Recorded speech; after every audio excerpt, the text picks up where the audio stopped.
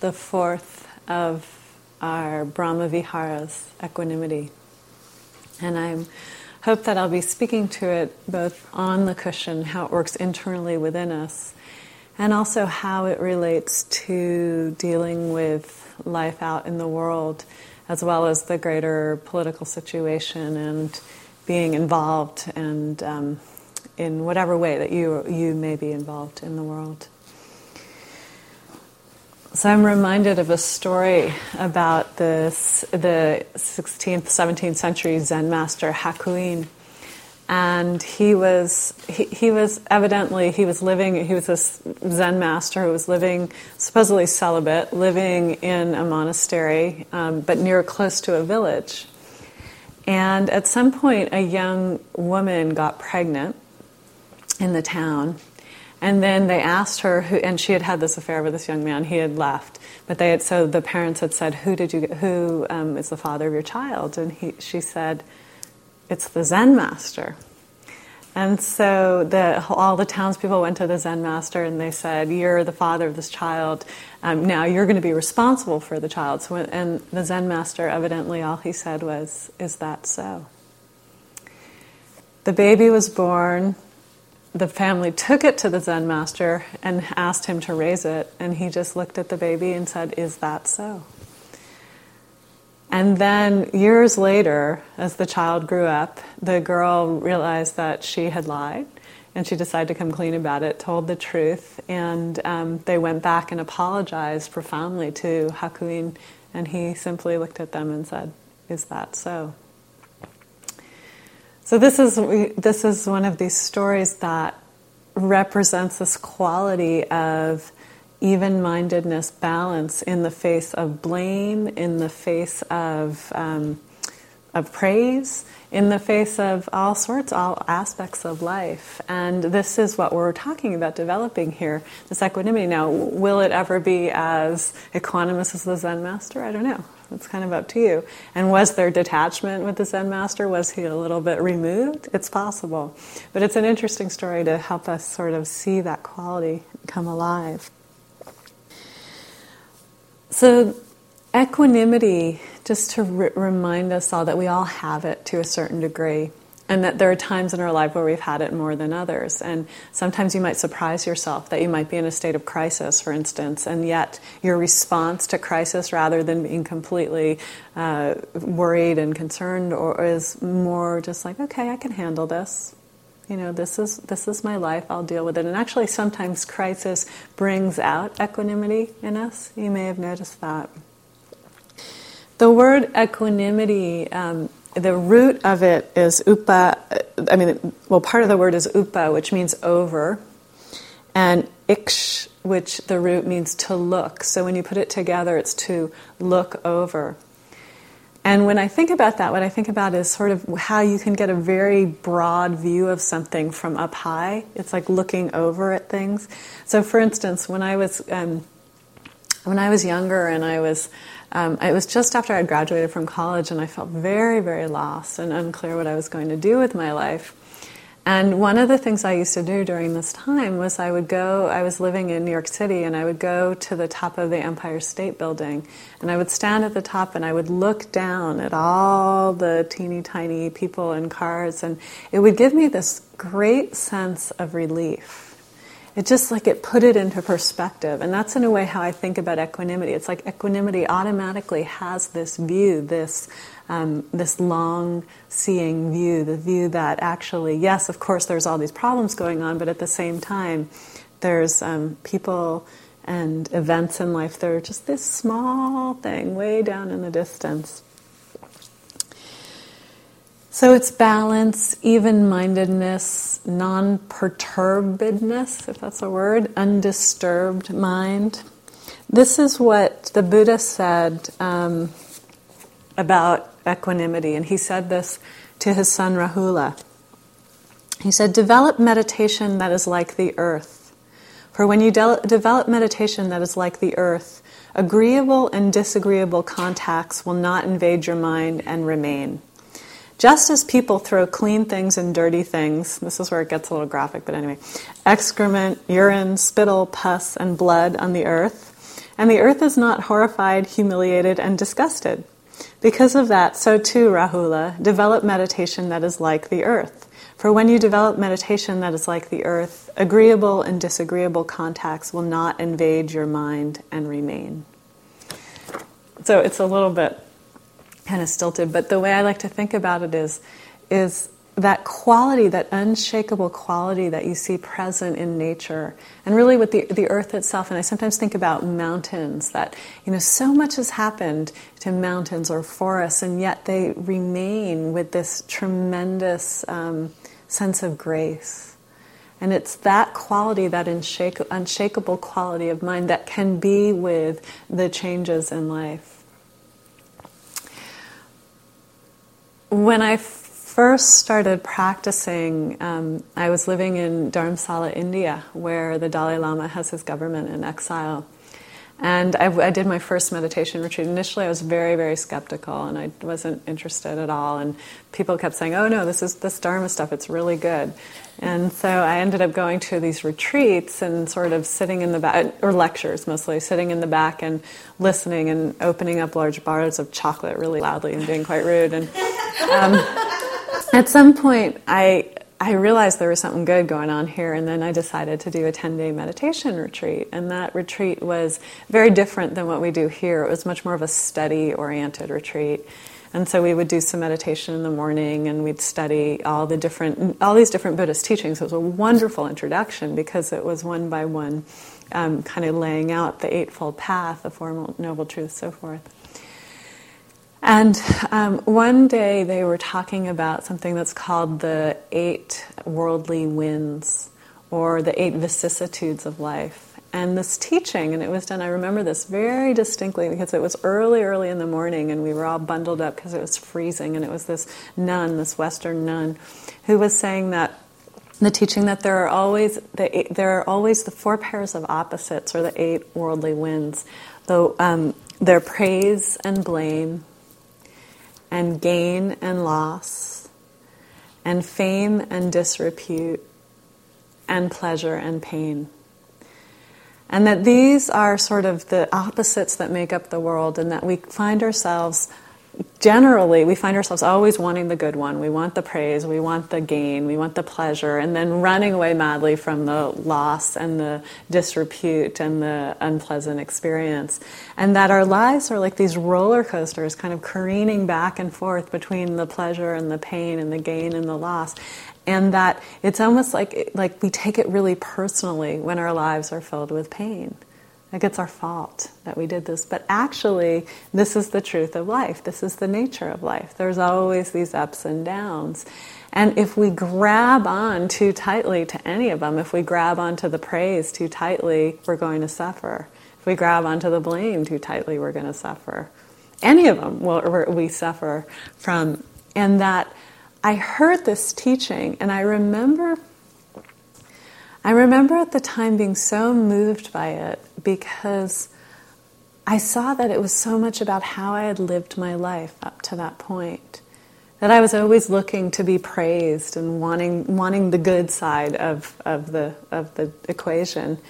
And at that time, I just remember I started crying and talking to the nun and saying, I'm really having a big problem because I'm searching madly for the good thing. I want the praise. And she said, well, there is another way, the way of equanimity. And that was the teaching that one could have a mind that was even and balanced amidst the changing nature of life. And that to me seemed extraordinary and started me kind of going on the path.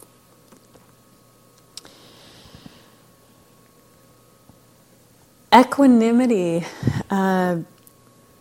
provides the capacity to see all things as equal and to see all beings as equal. And this is where it's really interesting. When you can see there's no difference between self and others, if you can see, not when maybe, but if you can see the absence of difference between self and others, that is equanimity manifesting. This non-discrimination, the equilibrium. It's a lovely state when we can access it. And as I said, all of us have tastes of this equanimity.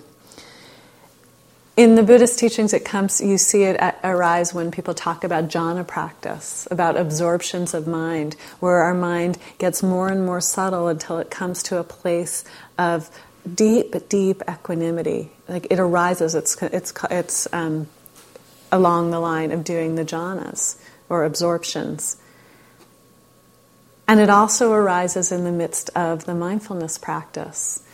And it comes slowly, it comes in different stages and different degrees and different qualities. So we may have it as a very it may just sort of appear as like, oh yeah, I'm pretty peaceful. Oh, that surprised me. So it might appear on that level.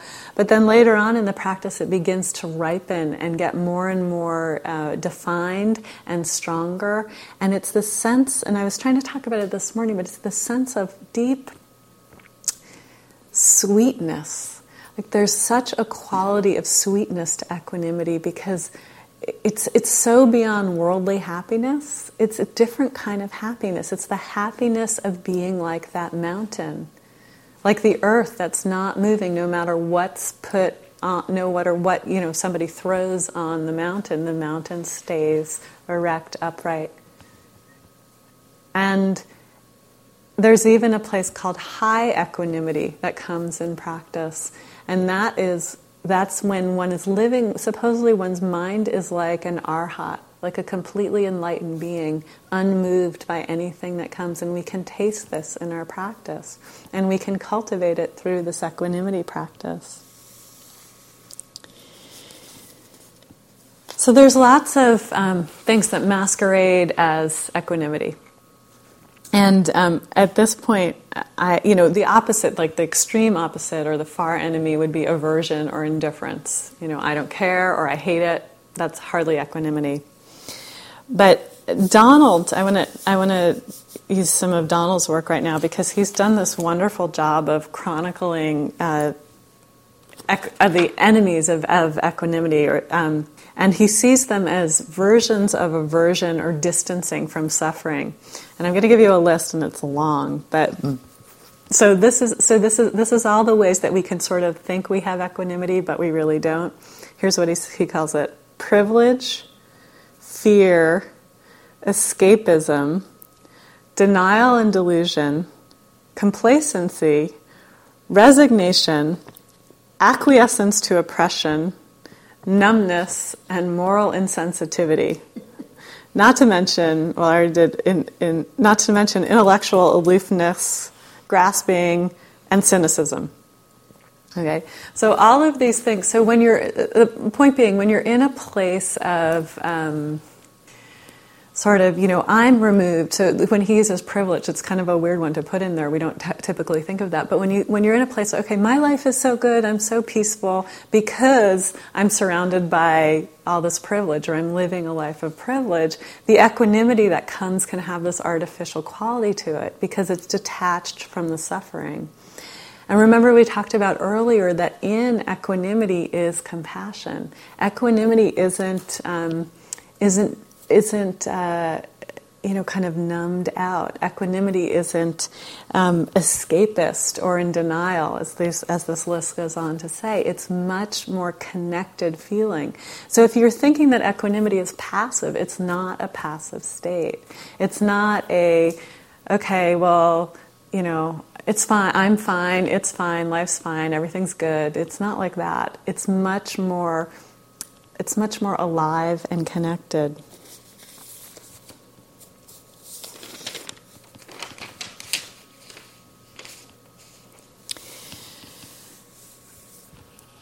So when we look at developing equanimity, we have lots of choices, actually. There's so many ways that equanimity can be developed. It can be developed just by making an intention that I want to develop equanimity. So you need to, I always think it's useful to kind of figure out what sort of temperament we have. So do you have a temperament? Some people actually tend to be very equanimous, just naturally. But then you think about the people who are very, very equanimous. But are these the people that also can really connect with suffering? So some people might be so sort of equanimous that they're not so compassionate. And then there are people that I know, for instance, who are really, really compassionate but have no equanimity. And you just kind of sort of see, where are you on that scale? And you can look and say, oh, well, actually, I'm a kind of equanimous person, but I really could stand to be a little bit more compassionate. And so you develop more of the compassion, or vice versa. So they really balance each other out. And I think it's just interesting to sort of see where you stand. So we can make a commitment. If you're a person that feels like your life is drama and up and down, and okay, I really want to be more equanimous in my life, we can remind ourselves of it constantly, turning our mind. What do you want? Do you want to be, Stephen Levine used to say this thing, would you rather be right or would you rather be free? When you're in a place of suffering, would you rather be suffering? Would you rather be equanimous? You can really ask yourself these questions. Equanimity comes also when we remember change. When we remember that life is the 8 worldly winds going from one end to the other. We're in praise right now. Everybody loves us. They're praising us, but tomorrow they might blame us. Okay. If you can remember that, there's this sense of relaxing, and that can often bring about some equanimity just in one's daily life.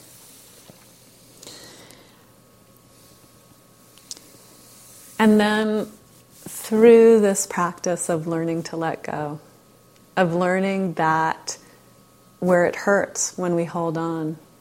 Life can just be much more, we can learn to sort of embody these qualities. This is from Basho, who is another Zen teacher who embodies these qualities. This is a little haiku from him about equanimity. Fleas, lice, the horse pissing near my pillow. That's it. That's it. He just gets it, Can we just get it? Can we learn to let go? Okay, it's this, all right, maybe it's this. Where is my heart? Where is my heart amidst this? Can I be with things just as they are? May I accept things just as they are? Fleas, lice, and horses pissing. I had an experience where I really, really kind of got hammered into me what equanimity was about when I was living in a Buddhist monastery. I talked last night about there being lots of bugs that I had a hard time with. And there were just the wildlife. I was in the forest in Burma about an hour north of Rangoon. And I was astonished by the different, there were snakes, big snakes. I mean, we're talking snakes. We're not talking little snakes, we're talking big snakes. Scorpions, big scorpions, centipedes, poisonous, bugs, and there was just this huge range of wildlife, and it was really my practice that year. A lot had to do with bugs and animals, and one of the thing that actually bothered me the most at one point was the mosquitoes. So just ordinary mosquitoes. And I remember there was a period of time in my practice when I was living in this little cement hut, and I spent a great deal of my time trying to get rid of mosquitoes. So I would devise these traps. I was supposed to be meditating, of course, right? But instead I was sitting there devising traps, and I came up with some really good ones. Like I got this bucket of really kind of grimy lake water, and I put it in the center of the room and waited for the mosquitoes to fly in because they were attracted to it. And then I'd wake up in the morning and I'd put another bucket over it and rush it out the door, and I would have captured many mosquitoes. Of course, you couldn't kill. You weren't allowed to kill, right? And then I had the hut I was living in had holes in the walls because that was considered for ventilation. So I would put magazines up and cover all the holes, and then I would have protected myself to keep the mosquitoes out. But then I would be boiling hot because it was about 100 degrees or more. So that didn't work. And then I came up with this great one, which was if I turn out the light in my room, turn the light on outside, and then I would stand by the window and I'd open the window really wide, and the mosquitoes would come flying, and I'd say, "Come and get me!" And they'd come after me. Of course, they were going to the light, but anyway, they would come after me. I'd jump out of the way, and they'd all fly out the window. And that one worked for a while. And then I was very proud of myself. And as you can tell, of course, I wasn't meditating much. But anyway, at a certain point, it occurred to me that I can design traps, and I can put up, holes, cover the holes, and I can do all sorts of things. But there's always going to be another mosquito. And it was like I got it in that moment. I went, all right, this enough, Diana. This you got to stop. What about instead of devising traps? What about learning to have a mind that can be with the mosquitoes, or the mosquitoes of life? And then I started using a mantra, which was, "There's always another mosquito." Every time I would get a little anxious or wound up. So it was. Kind of a silly story, but a story of learning to develop that quality amidst the difficulties in life. And can we have that quality? It's through the wisdom of seeing the lack of wisdom sometimes that equanimity comes. We realize we've been doing something in a dumb way, and then we go, okay, I'm going to change. Equanimity develops through the Vipassana practice also.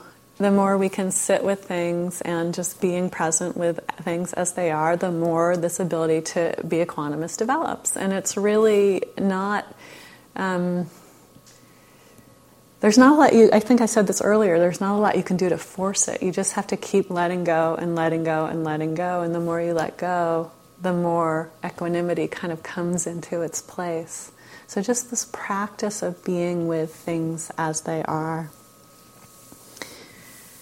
And then, of course, the practice that we're doing, the practice that I've been talking about that we've been doing today of using phrases, doing anything which cultivates the open, spacious practice that allows us to really see things coming and going. The phrases, working with things that are difficult, that you don't have equanimity with, and learning to, in your mind, become more equanimous. And then using that on the spot in life. When you're in the middle of a difficult situation that you just know you can't accept, just stopping, taking a breath. May I accept things as they are? Just turning the mind, inclining it in that direction.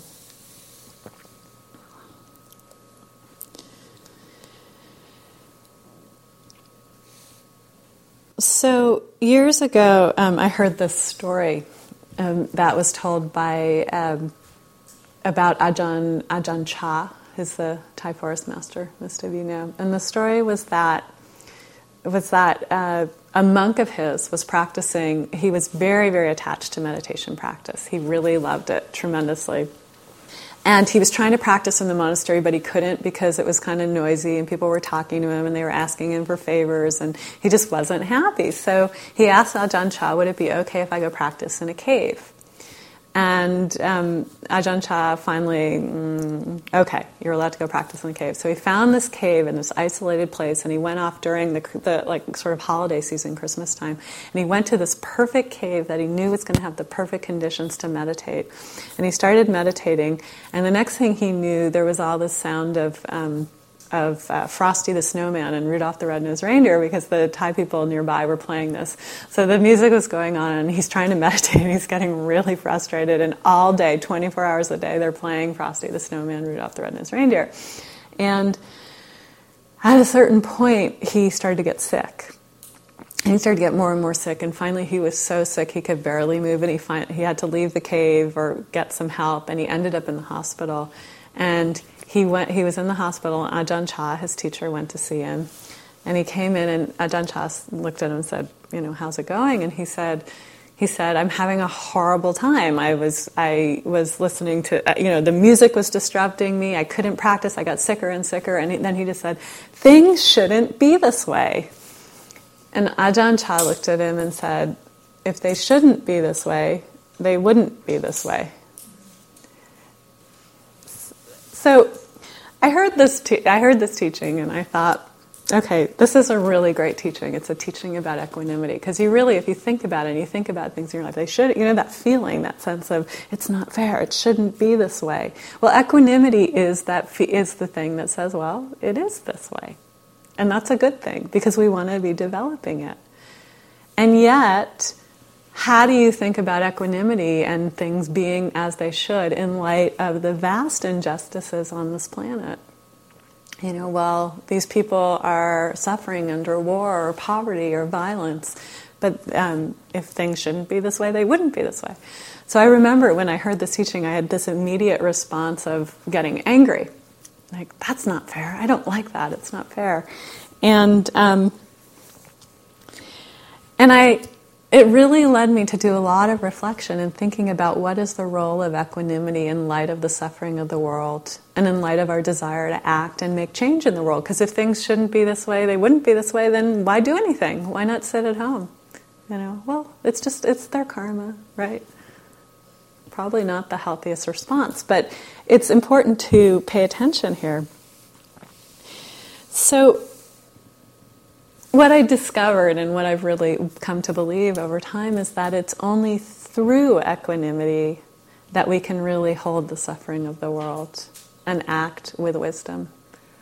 So that's the paradox, of course. Equanimity seems like it's about everything's okay, but actually it's the not the catalyst, but it can be like the deepest motivation behind what we do, or the deepest guide of wisdom to acting with wisdom. So how do we hold the suffering that we know is going on in the world? Or maybe the suffering that's going on in our lives, in our relationships, whatever it is, without burnout, without fear, without despair, without numbness. So the first aspect, I think, is with the gift of equanimity, we can allow the suffering in to touch us.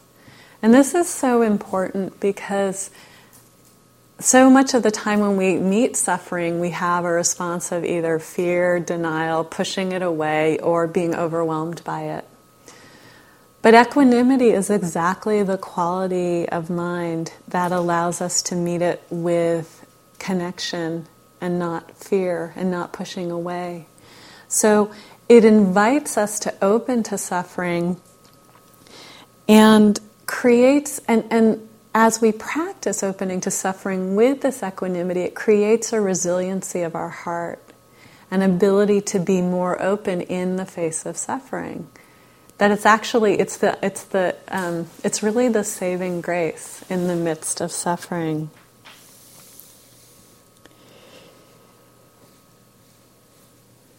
Thich Nhat Hanh has this poem. Flare bombs boom on the dark sky. A child claps his hand and laughs. I hear the sound of guns and the laughter dies, but the witness remains. Can we meet the suffering that we see on this planet with this quality of equanimity? Can we say, yeah, this is how it is, and maybe it shouldn't be this way, but my heart is willing to open to this.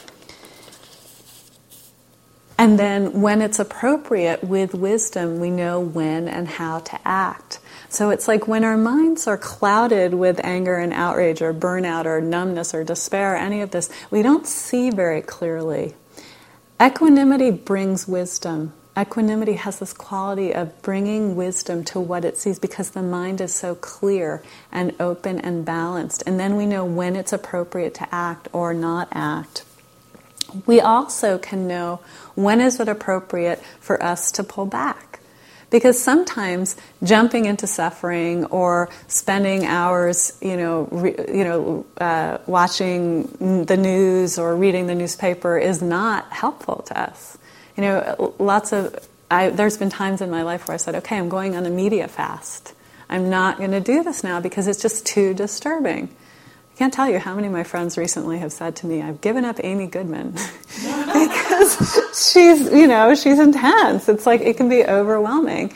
But it's not permanent giving her up because she's incredibly brilliant and has so much to say, but it's like you learning with your own equanimity to modulate what is appropriate. Really, in a sense, it's just common sense. But it's opening to the suffering with reminders. Like one of the reminders that I find so helpful that kind of sends me into the notion of equanimity is the notion of the long-term of geological time.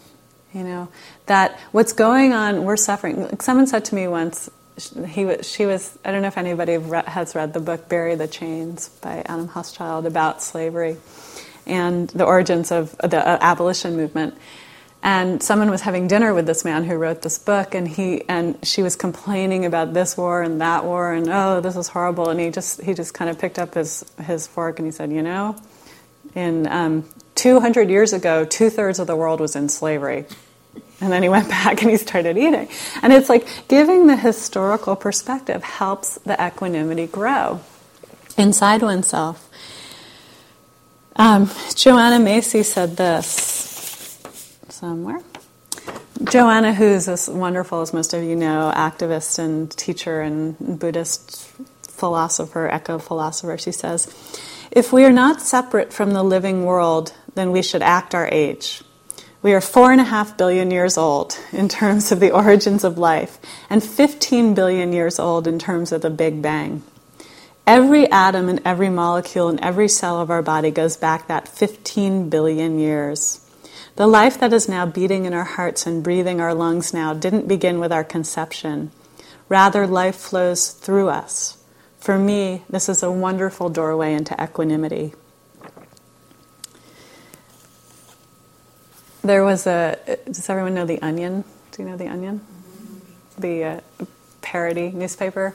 I saw that one of the headlines said, and this gave me a lot of hope, it said, "Bush vows to end dependency on oil by 2456. And I thought, oh, he really is taking the long-term view. That's equanimity, geological time.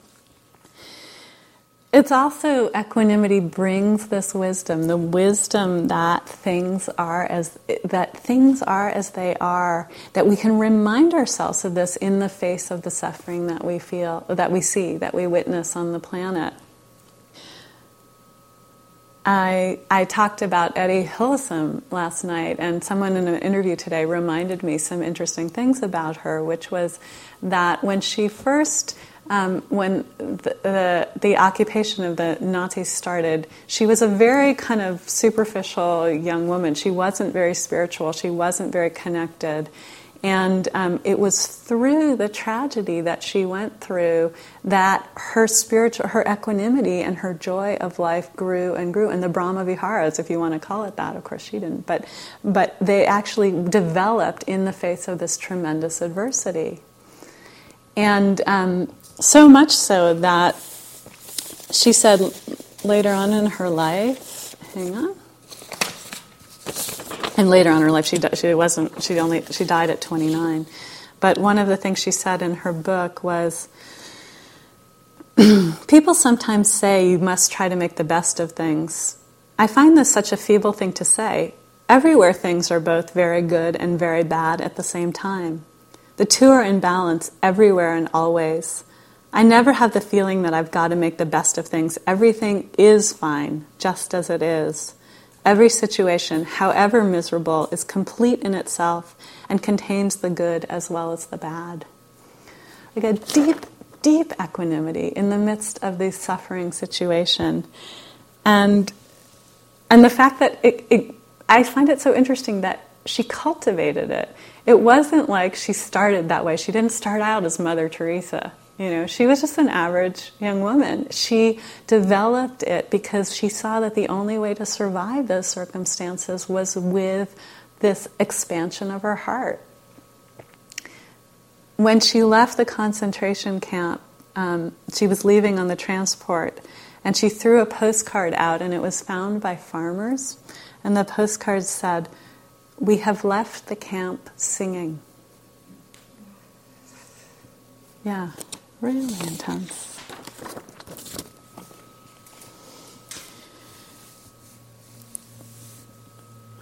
So we can learn to face the suffering in the world with this equanimity, but then we also need to act. We don't just say, okay, everything is fine, just as it is. What's on TV? We say everything is fine just as it is, or may accept things just as they are, and This needs a little work, this needs a little work. Here's where I can make a difference. Suzuki Roshi said, things are perfect as they are, and they could use a little improvement. So, acting, what does acting from equanimity look like? I think for one, it doesn't look like burnout or overwork or lack of care, or it doesn't look like any of the things we fear and that we often experience. Acting from equanimity has, again, this resilient quality of the heart, this ability to bounce back. It's rooted in wisdom and clear seeing.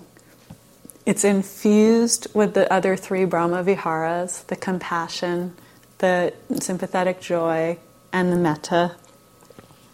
It sees clearly the other situation with balance, and it sees oneself with equanimity, which is really interesting. Like, think about it if all activists who are doing work in the world had equanimity, saw themselves clearly and could act from equanimity. It's quite an interesting.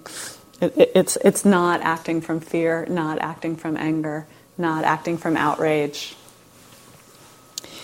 It sees the long-term picture. So what would activism that was grounded in geological time look like? That's a great question, right? So some ideas, Gary Snyder, for instance, used to talk about making a 4,000-year commitment to land, right?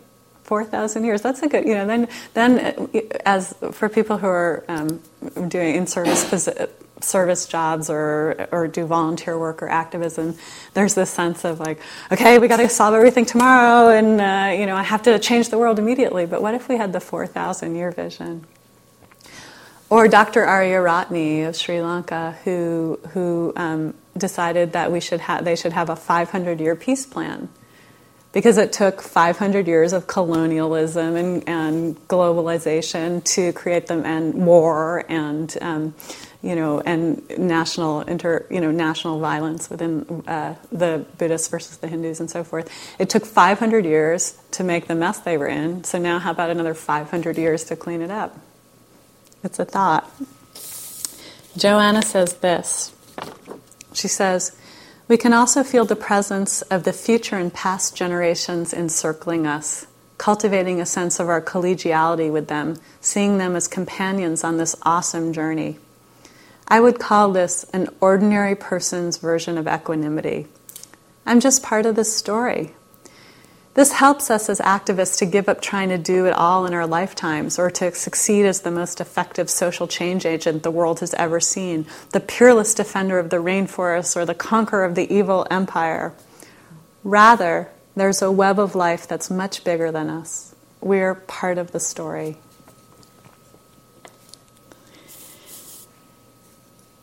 It's still passionate when one has equanimity, so it's not. Again, not any of those enemies. It's not disconnected. It's not fearful. It's not cynical. It's not, I can go back through that whole list that Donald wrote. So there's passion, but there's wisdom. And I think that's really such a key to this equanimity. I've seen a change in myself over the years with the way that I do my own work in the world. Like, there used to be much more of the sense of I was really way more attached. I had a lot more, what's the word? Investment in my success. And now there's more of a sense like, success, failure, well. I mean, I would rather succeed than fail, but it's, as the Bhagavad Gita talks about, not being attached to the fruits of one's actions. Not easy, but a wonderful, wonderful guideline. So equanimity is just this treat, equanimity, when we stumble upon it accidentally, when we open to it, when we cultivate it, when we work really hard, and equanimity arises and it comes into being, and we see it flower, and we see it grow. I mean, what a gift. And this great gift of this happiness that's not dependent on conditions. That's the happiness of a mind that is free. Really, equanimity is a mind that's free. Not bound by conditions. able to be present no matter what it is. And that's how we can be in the world. We can be free in that way. So I'll just end with a Wendell Berry poem, which many of you may know. It's called The Peace of Wild Things. I think it really, really gets to the heart of equanimity. When despair for the world grows in me, and I wake in the night at the least sound in fear of what my life and my children's life may be, I go and lie down where the wood drake rests in his beauty on the water and the great heron feeds. I come into the peace of wild things who do not tax their lives with forethought of grief. I come into the presence of still water, and I feel above me the day-blind stars waiting with their light. For a time, I rest in the grace of the world, and I am free.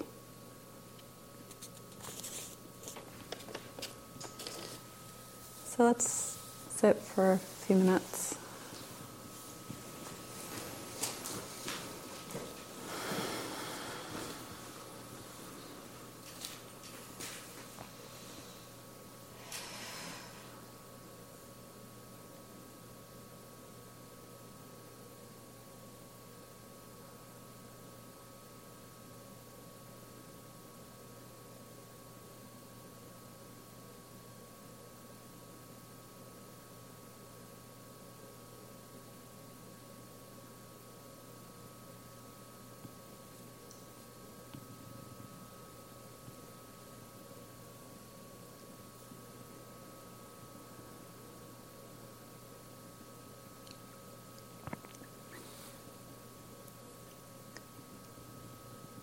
Beings are the owners of their karma. Their happiness and unhappiness depends on their karma and not on my wishes for them. May we all experience deep, deep equanimity.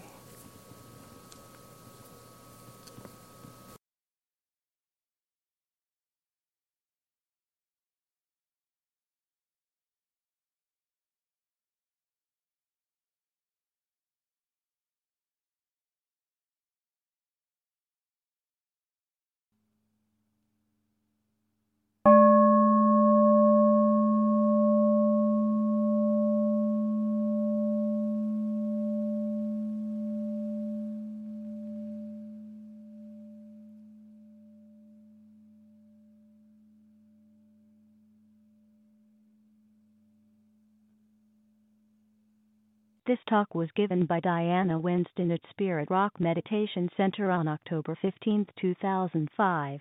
It is an offering of the Dharma Seed. Thank you for listening. To learn how you can support the teachers and Dharma Seed, please visit dharmaseed.org/donate.